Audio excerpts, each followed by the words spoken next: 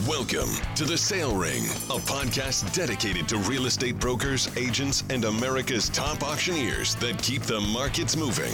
Join your hosts, Sean and Trina, as they talk with most successful realtors, marketing and technology experts, investors, and influencers.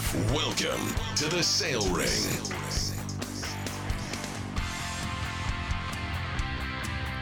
Well, that's a certainly better intro than what it was. Although now we have like triangles or something instead of a big bell. It sounded like, remember the triangle? Yeah, that's what I'm saying, a little triangle. Yeah, so we had, and we've got on the phone with us, by the way, Pete Reese. Pete, are you with us?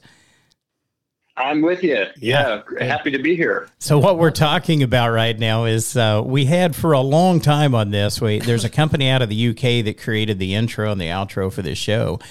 It was the longest intro in the history of podcasts ever. Dang near a 3-minute intro. We just sat here in silence like, this thing's got to go. We used to come in at 5:30 in the morning and start the intro so we could record a show at noon. You know.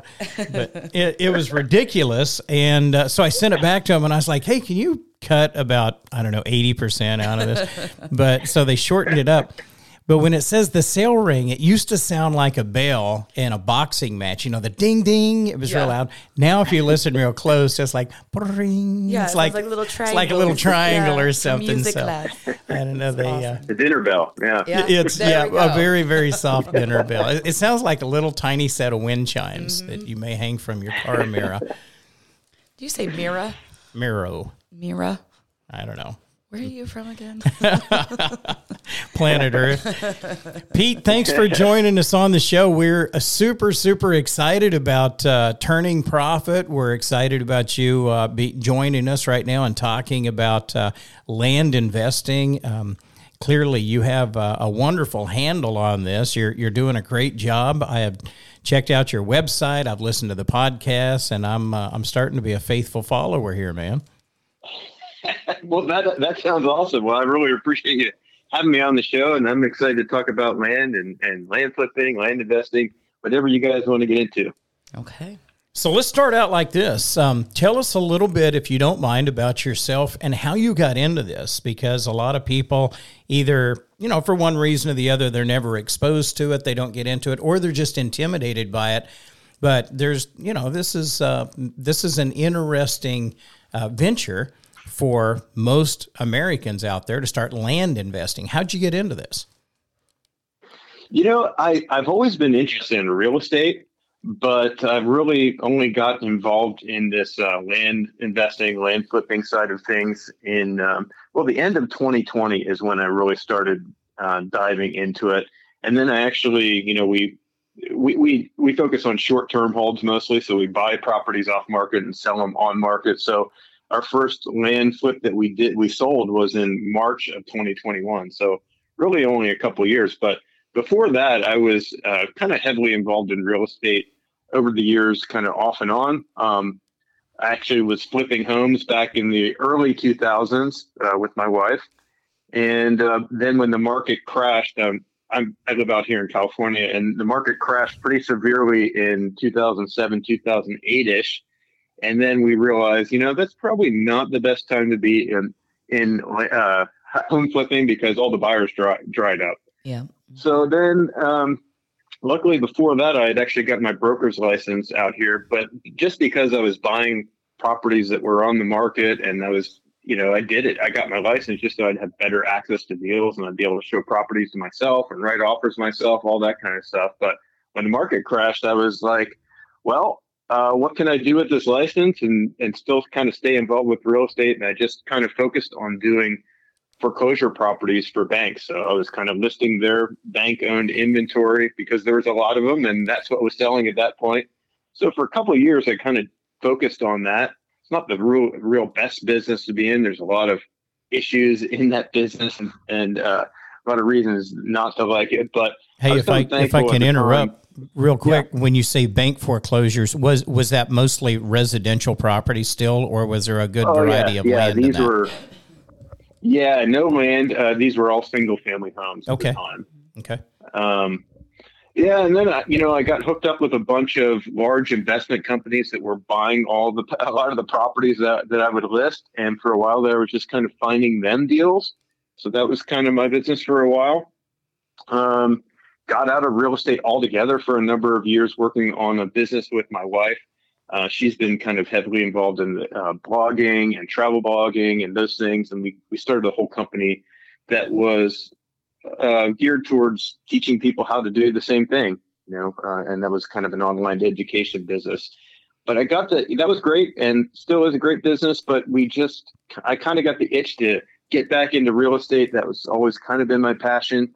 And I knew I wanted to get back into the investing side of things, but I just didn't really know what direction that was going to take. And I just was reading online, people talking about flipping land, and that kind of appealed to me because I've always liked buying and selling and kind of identifying value and trying to, wheeling and dealing type things. I always like that type of thing.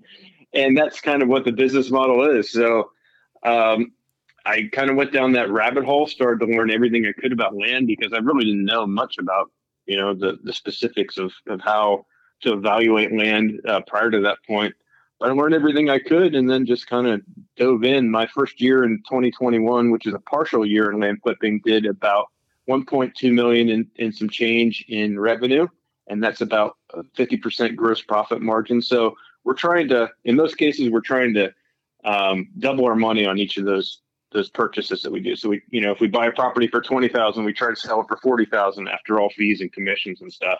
Right. So, and then 2022 ended up doing about 3.5 million, just shy of 3.5 million in revenue and just shy of the 50% gross profit margin, but pretty close.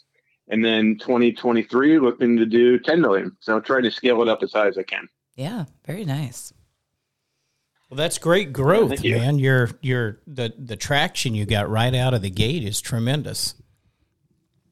Yeah, I try to do things big. I can't sit back and just kind of wait for things to happen. That's kind of my personality. If I'm going to do something, I try to do it. Now we're looking at. Sorry, I didn't mean to interrupt you there. No we're looking at your Turning Profit 2022 in review report right now, and I'm seeing that. You mentioned revenue was around 3.5 million, and that's 69 sales. If you're going to be up in the 10 million, how many sales are you expecting this year?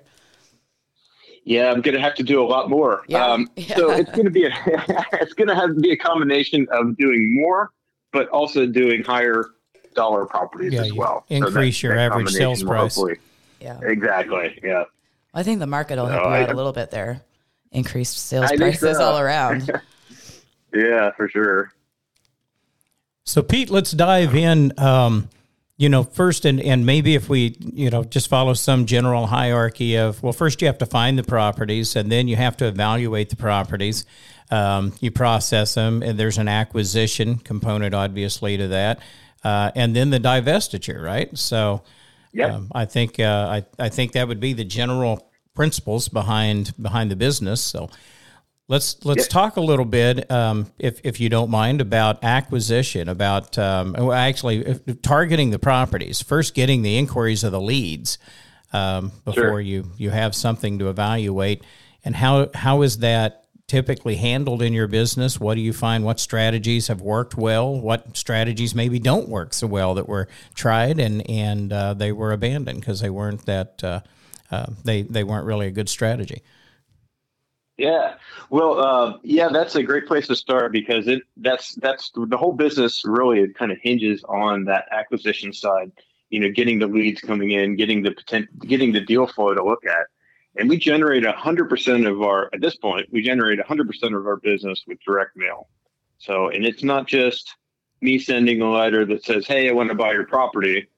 It's a specific mailer. It's a two-page letter, and basically the first page is saying, hey, why we're contacting them, what we can offer them, and that type of thing. And then the second page is an actual purchase agreement, a one-page purchase agreement with their details about their property, the acreage and the parcel number, the county and state, that type of thing, but also a price along with that. So, and we put a price on there that's kind of an aggressive price. but we're a convenience buyer. We buy cash and we close quickly. And we're not for everyone, but for certain situations, it definitely makes sense to deal with a company like us. And so that's what we do. That's how we generate our sales, our deal flow is all for direct mail, and sending out a lot of them. Yeah. Is there a specific target, or not? And we could talk about areas also, but is there a specific audience? I mean, do you look at age demographics? Do you maybe look at area like income levels or more impoverished or poverty areas? I mean, is there some recipe to that because it's acquiring database of landowners and just mass communicating or mass mailing all of them, that could get very costly, obviously. And I know you send out a lot of mailing pieces. So is there a target out there that you're trying to hit? Well, I first start with kind of the general area, but then the first thing I'm looking at is the acreage sizes. And at this point, I'm really, in most areas, I'm really only mailing properties that are 10 acres and above. Some of the areas that don't have a lot of large acreage properties, I'll go down to 5 acres, if they're higher value type areas. But for the most part, that's where I start with. Now, some investors get really granular on their list, and they're going into all these areas, with age demographics maybe, and how many years they've owned the property, and lots of different things that they kind of filter down. But for me, I've always been more of a shotgun type approach rather than the sniper approach. Mm-hmm. So I send out a lot of mail, and I'm afraid of missing potential deals. Like I hate taking someone off my list because I'm like, well, maybe that's, maybe other people are taking them off the list, and maybe they want to sell, and it's just hard for me to know, based off of kind of some very general demographic type stuff. But I've recently started working with a company too, and I'm experimenting with it. It's a company that they use some AI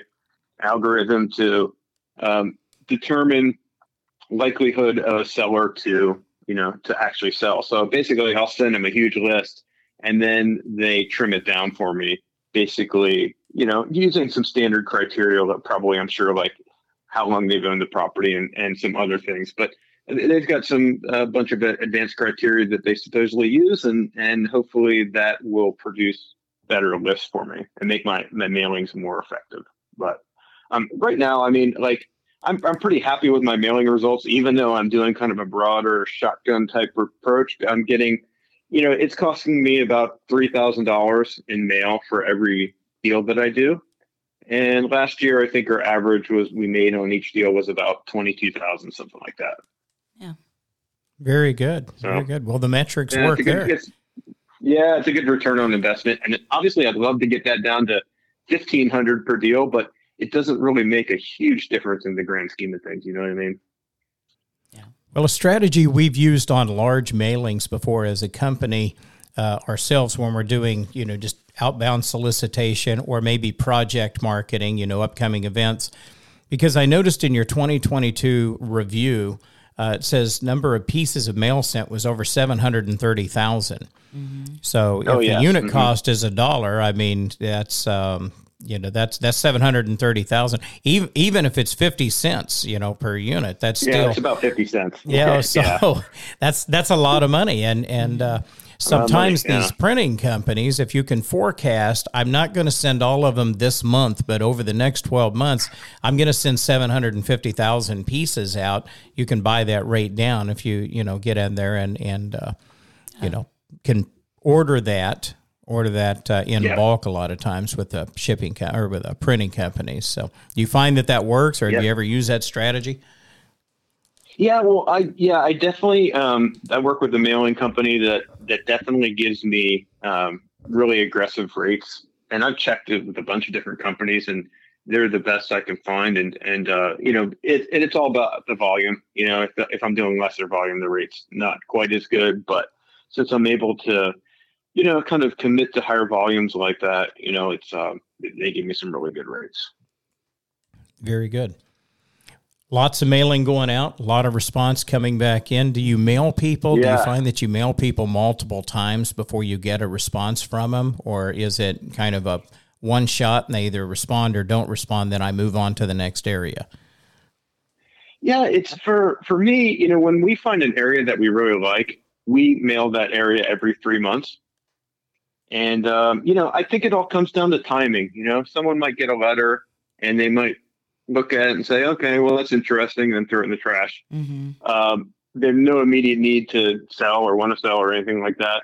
Then they might get a letter 3 months later, at the same time their property tax bill comes in, and then they think to themselves, why am I paying this property taxes all these years?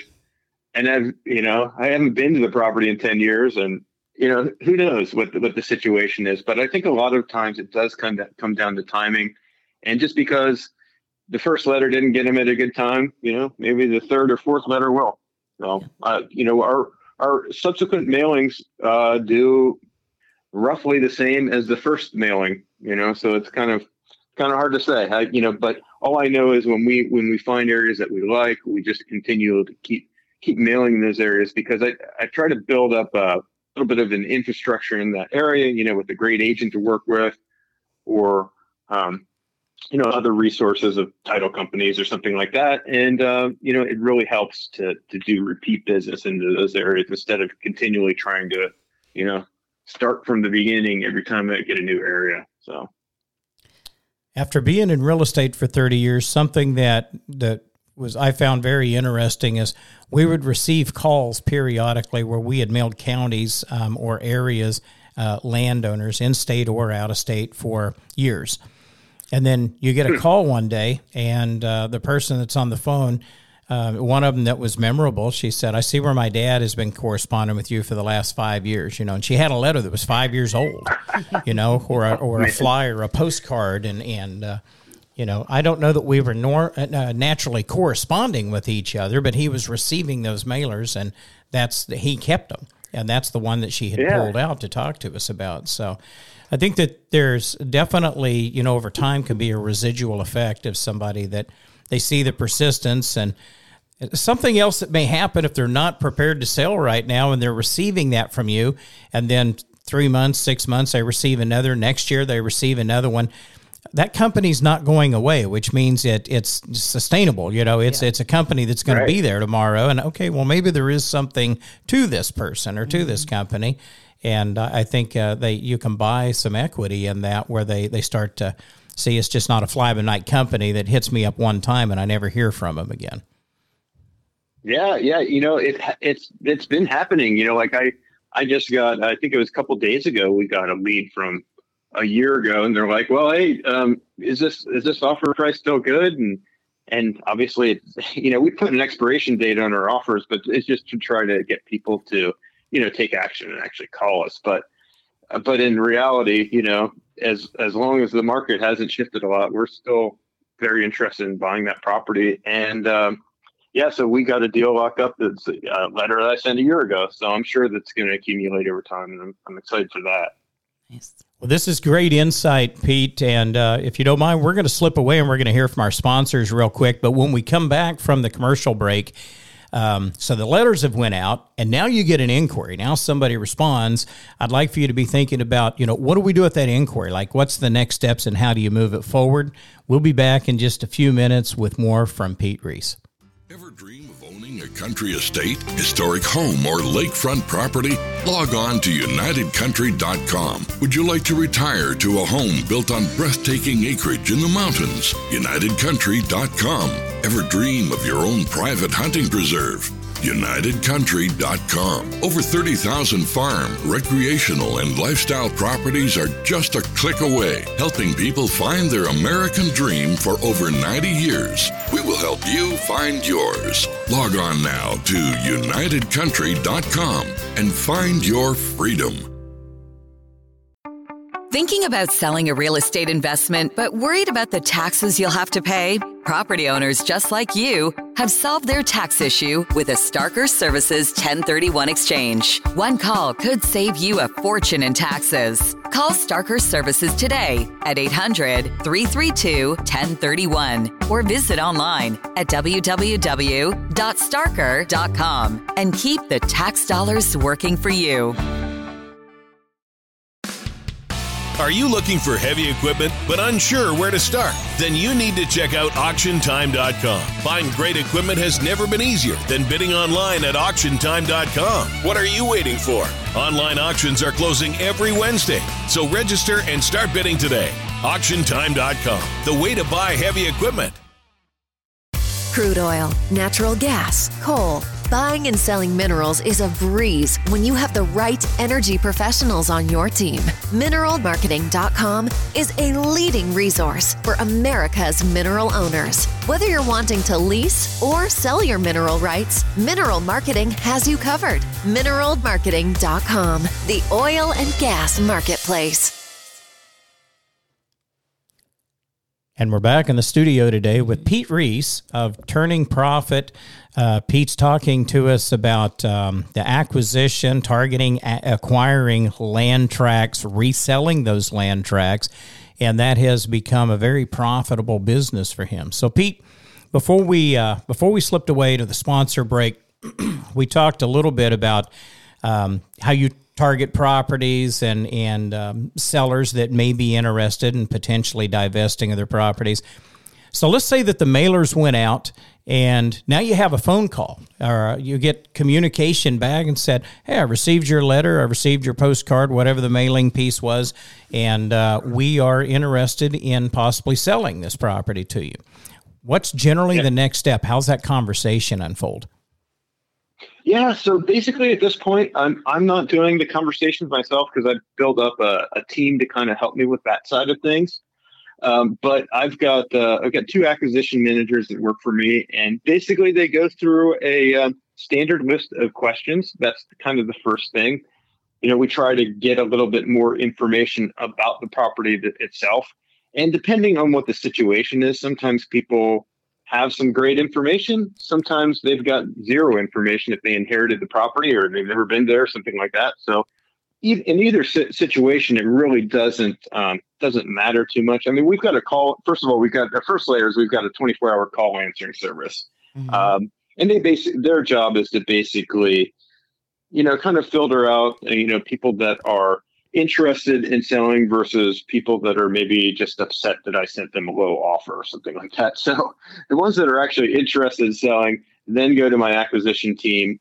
And that's when they start, just going through some basic questions that we ask, like, how long have you owned it? Are you the only owner on the property?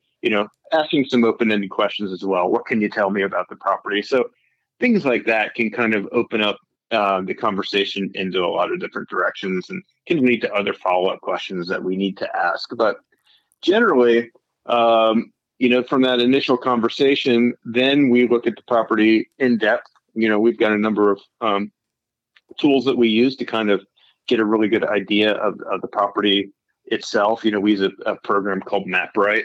Oh, yeah. And MapRight, MapRight is great because you can look up so much information about the property just from your your desk or wherever you're at. And so we, 80 to 90% of a property, we can figure it out just by looking at that and a couple other things. But and then we just check online generally for comps and, make sure we're where we need to be as far as value goes.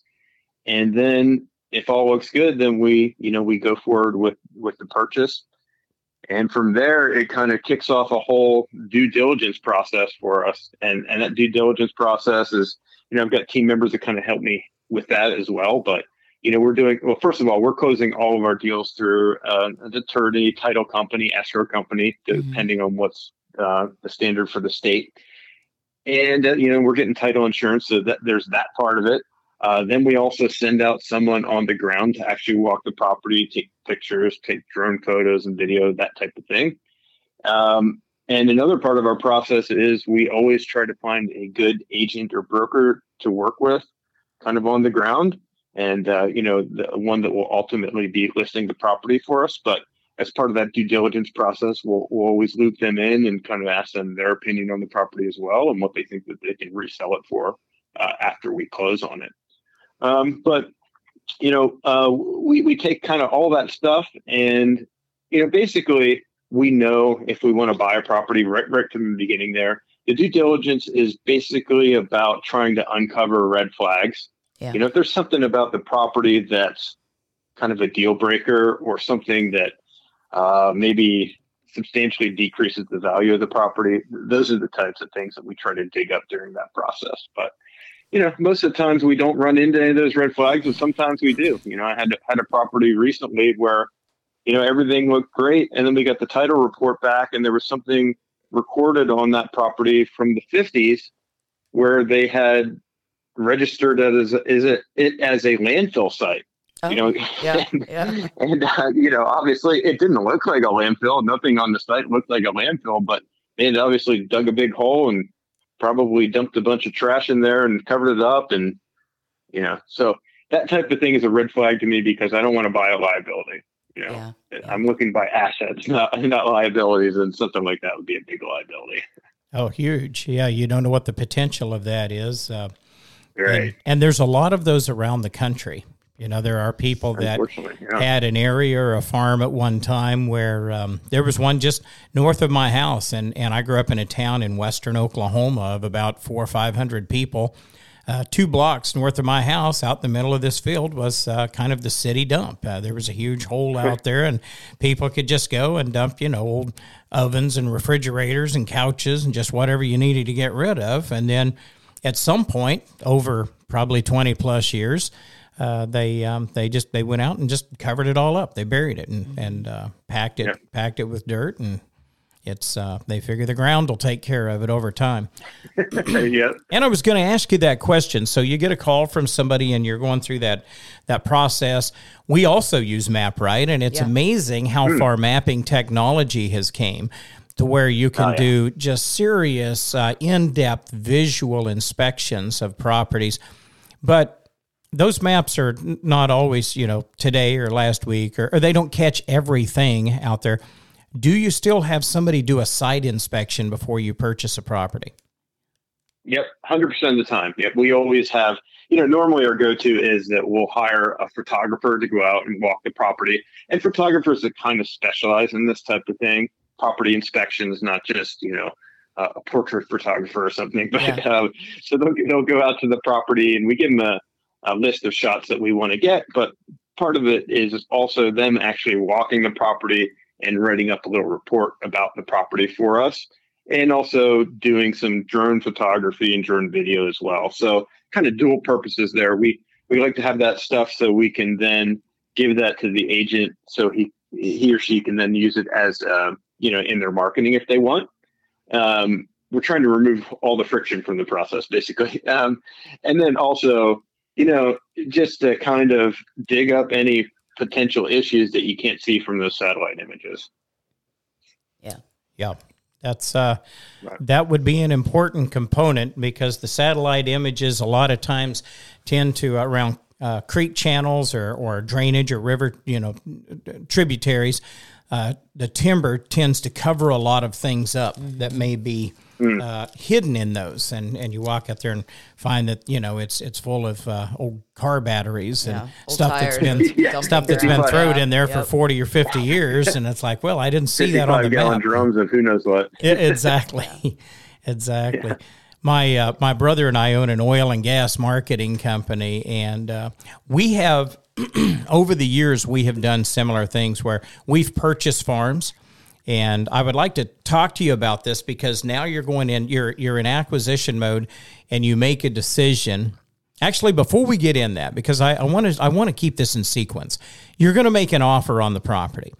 And I think I'd read on your website or a website that a target a lot of times for acquisition could be somewhere in the neighborhood of 30 to 50% of retail. Does that sound reasonable? Yeah, that's reasonable. Yeah, our benchmark is to always try to double our money on our deals. But in order to make that happen, we've got to also give, so when we go to resell a property, we don't want to be priced at, at retail or above retail. We want to be priced slightly below retail. So our property is going to sell first. Quick turnaround. So we want to sell properties quickly. And then also, we've got to account for closing costs on both sides. So we've got the purchase closing costs, but then we've also got resale closing costs, which normally include the commission as well. So because we use agents and brokers to resell our properties.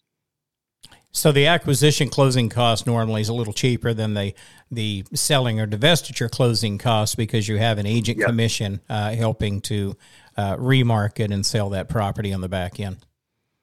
That's right. Yeah. And we're not cheap on our commissions either. We always pay 10% commissions on the resale side because we want to develop great relationships, and we want our brokers and agents to want to work for us, and we want to be their best client.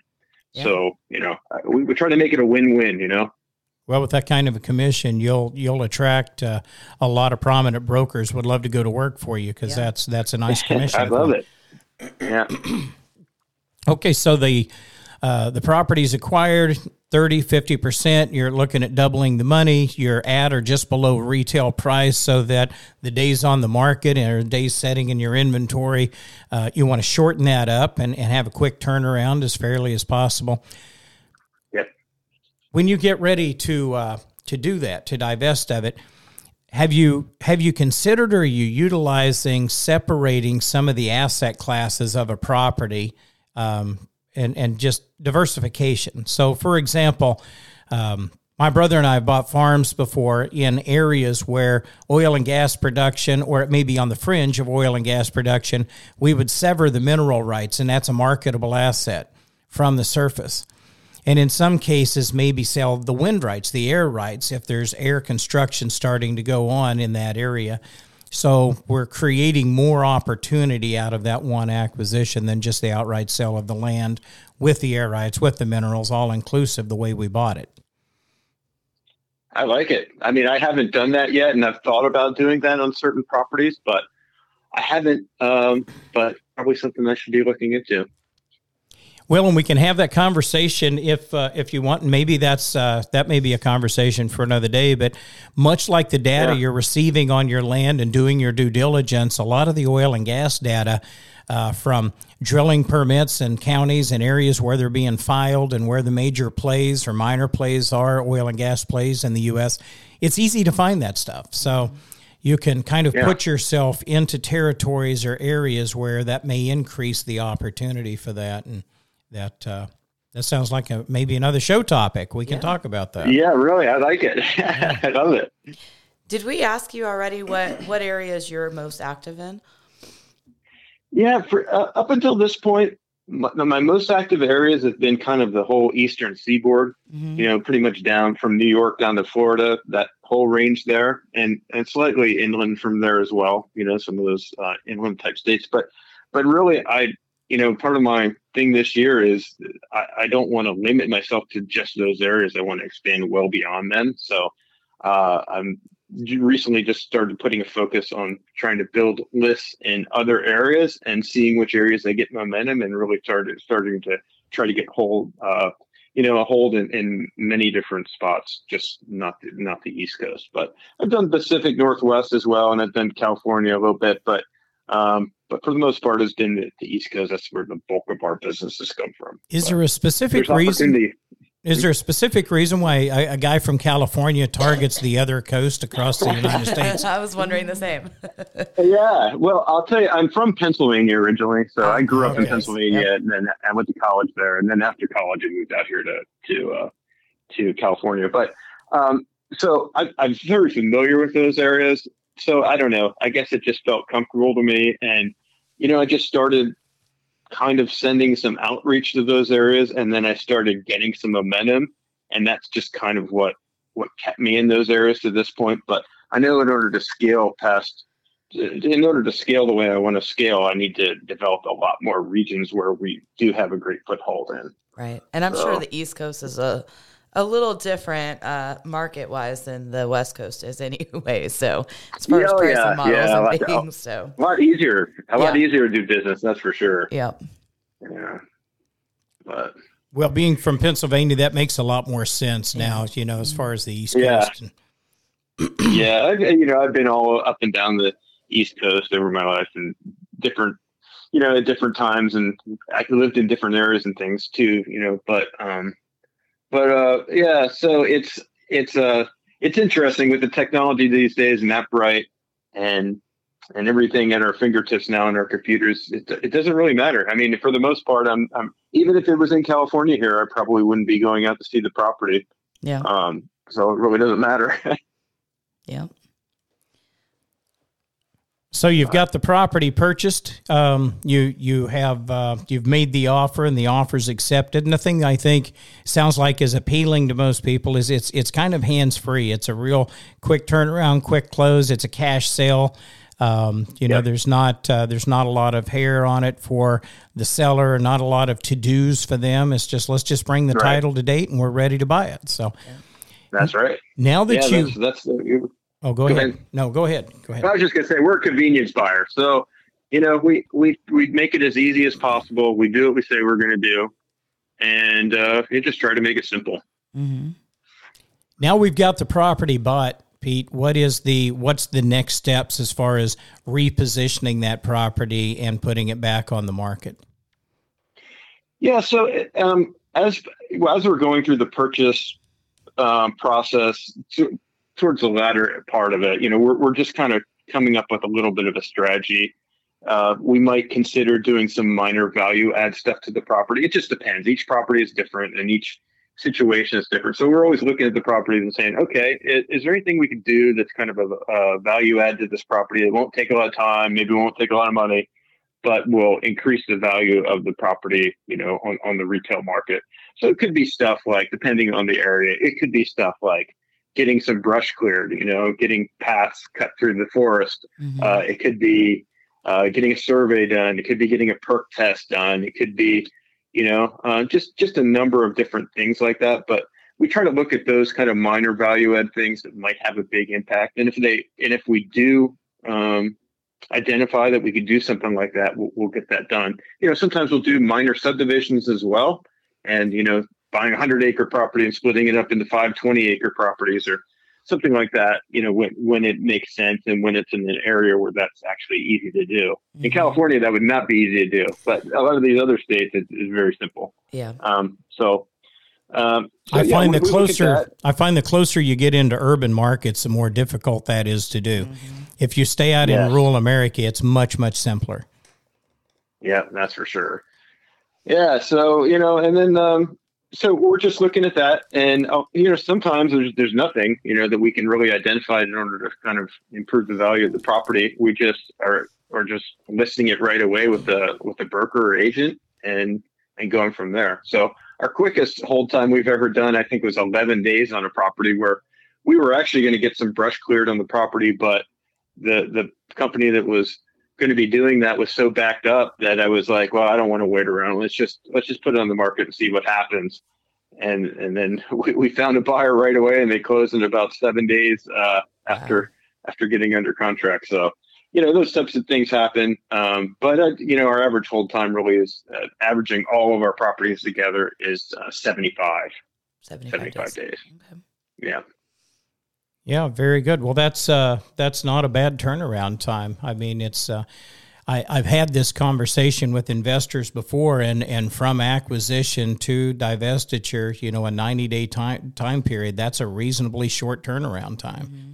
So if you're flipping those in resale, if you're flipping those in 75 days on average out there, you definitely have the model and the machine to support that, where things are working efficiently for you. Yeah. We'll always have those ones that maybe I paid too much for them, or maybe I thought there was going to be more interest on the market than there actually was. So we've got some that kind of skew that number, to the longer side, but then we've got a lot of them that end up selling right away and quick and cash as quickly as the escrow or attorney can get the thing closed on the resale side. So it all averages out. But yeah, I'm pretty happy with that number, and I'll always strive to keep that number down, because the quicker we can turn these properties, the more return on my investable dollars I have. So I love moving things quickly, for sure. How many properties do you have right now that are in the process today? Oh, at a let time? me look that up. How many do we own, or how many do we having under contract to buy, or? Yes. Both. Okay. How many are in your pipeline today? Okay. Well, all right. So let's see. I've got 20 properties that are on the market to be sold. I've got 8 properties that are under contract to be resold. Mm-hmm. And I've got 27 properties that I'm under contract to buy. Wow. So I think you're going to make your goal this year. Sounding like. Yeah, I'm trying to make it happen. I'm going to have to. I am making a big push to buy as many properties as I can right now. I always am that way, but I'm really trying to push as much as I can. And so it's a interesting thing too, because in this business, your inventory, the value of your inventory actually will start to snowball over time as well. You know, if you can put these properties in 75 days on average, and you're making those kind of returns, then your inventory value, like the amount of properties that we own that are free and clear, have really skyrocketed over time. So, which is kind of cool. Yeah. Well, you've definitely came into it at the right time. I mean, the way the market was moving in that direction and trending upward, it was an excellent time to enter this model, enter this business. Yeah, for sure. So, Pete, we'll just do a recap here, and we'll put people onto the website. I mean, that sounds like what did we miss before we kind of do the wrap up here? I mean, you are targeting, you're notifying people. There's an opportunity for them. You get a response. You're engaging in the conversation. They're open to it. You settle on the price. It's a quick, real clean close. Kind of hands free and very easy for them. Then you reposition the property, whether that is a light subdivision or some brush clearing or just some capital improvements on the property. It goes back on the market. You divest of it, and if the machine works like it's supposed to, you double or more your money on that property. That's right. Keep them going. But this has been a great podcast show, because you just took the listeners through the process start to finish and gave them some wonderful insight into some of the considerations and even challenges that you have to contend with if you're going to get into this profession. And the one thing that I'd like to wrap up with here is the 2022 in review. So if you haven't checked out the website, it's very easy to find. It's turningprofit.com. That's turningprofit.com. Look at the 2022 in review, the year in review. $3.5 million in revenue, $1.5 million in gross profit, 69 sales. The average deal, the average gross profit per deal is over $22,000. They're holding these properties 75 days on average or less, and they're mailing out, 730,000 mailers are going out the door to feed the machine, to fuel the machine. So transparency on your website is one thing. I think a lot of people are very covetous of their business practices. They don't like to share. And we're very fortunate. Our CEO in here is a guy that he kind of taught me this when I came to work here. And he said, Sean, there's so much business on this planet and in this country. Yeah. He said nobody could ever scratch the surface on 1/100th of 1% of the business. It's just, there's so much for everybody. The pie is immense. So he said, share. And, we go out and spend $2 or $3 million on a technology platform, and Dan's an open book. He'll tell you all about it. And he said, just get your checkbook out and write a $3 million check. You can have one too. They're out there. Yeah. But the reality is you're very, very transparent and very giving. In what I heard on your podcast show, what I'm seeing on your website, Pete Reese is a guy that believes that there's plenty of properties out there for everybody. He's showing you what he's doing, and what you're doing is working well, my friend. Yeah. Well, I appreciate it, and that's my whole mindset. That's my thing.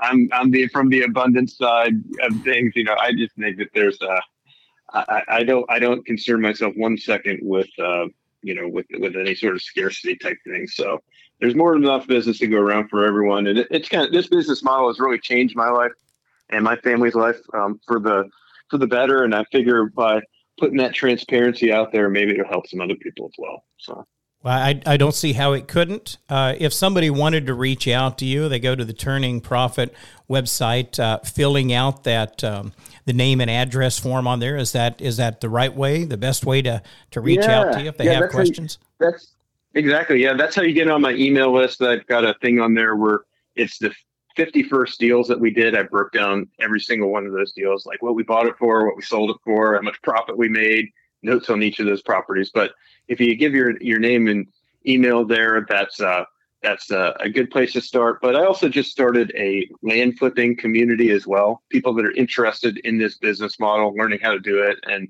that type of thing. So I've got a link on the website there as well. And then just click that button and it'll take you over to that community. And then you can direct message me there as well, because I'm in there hanging out and answering questions or, trying to just be part of the community. So it's really been something really cool that's been, we just started that at the beginning of this year and it's already, got, 600 members or something like that. So it's really taken off. It's a lot of fun.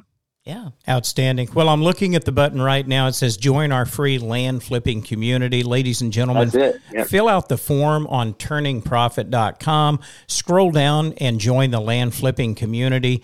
Start following Pete. Start following what they're doing over there, because it's not only impressive, the results are outstanding. They're tremendous, and they've got the recipes. So I would encourage you to learn from this, especially when you find a giving individual like this. Absolutely reach out to them. And Pete, Trina, and I want to thank you for being on the podcast. This has been wonderful. Well, thank you both. I really, really appreciate being on here, and it was a great conversation.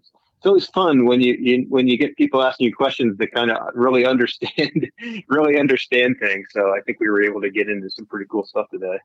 Yes, sir. Well, we'll look forward to our next interaction with you. And ladies and gentlemen, that's going to wrap up this episode. We'll look forward to talking to you next time inside the Sale Ring.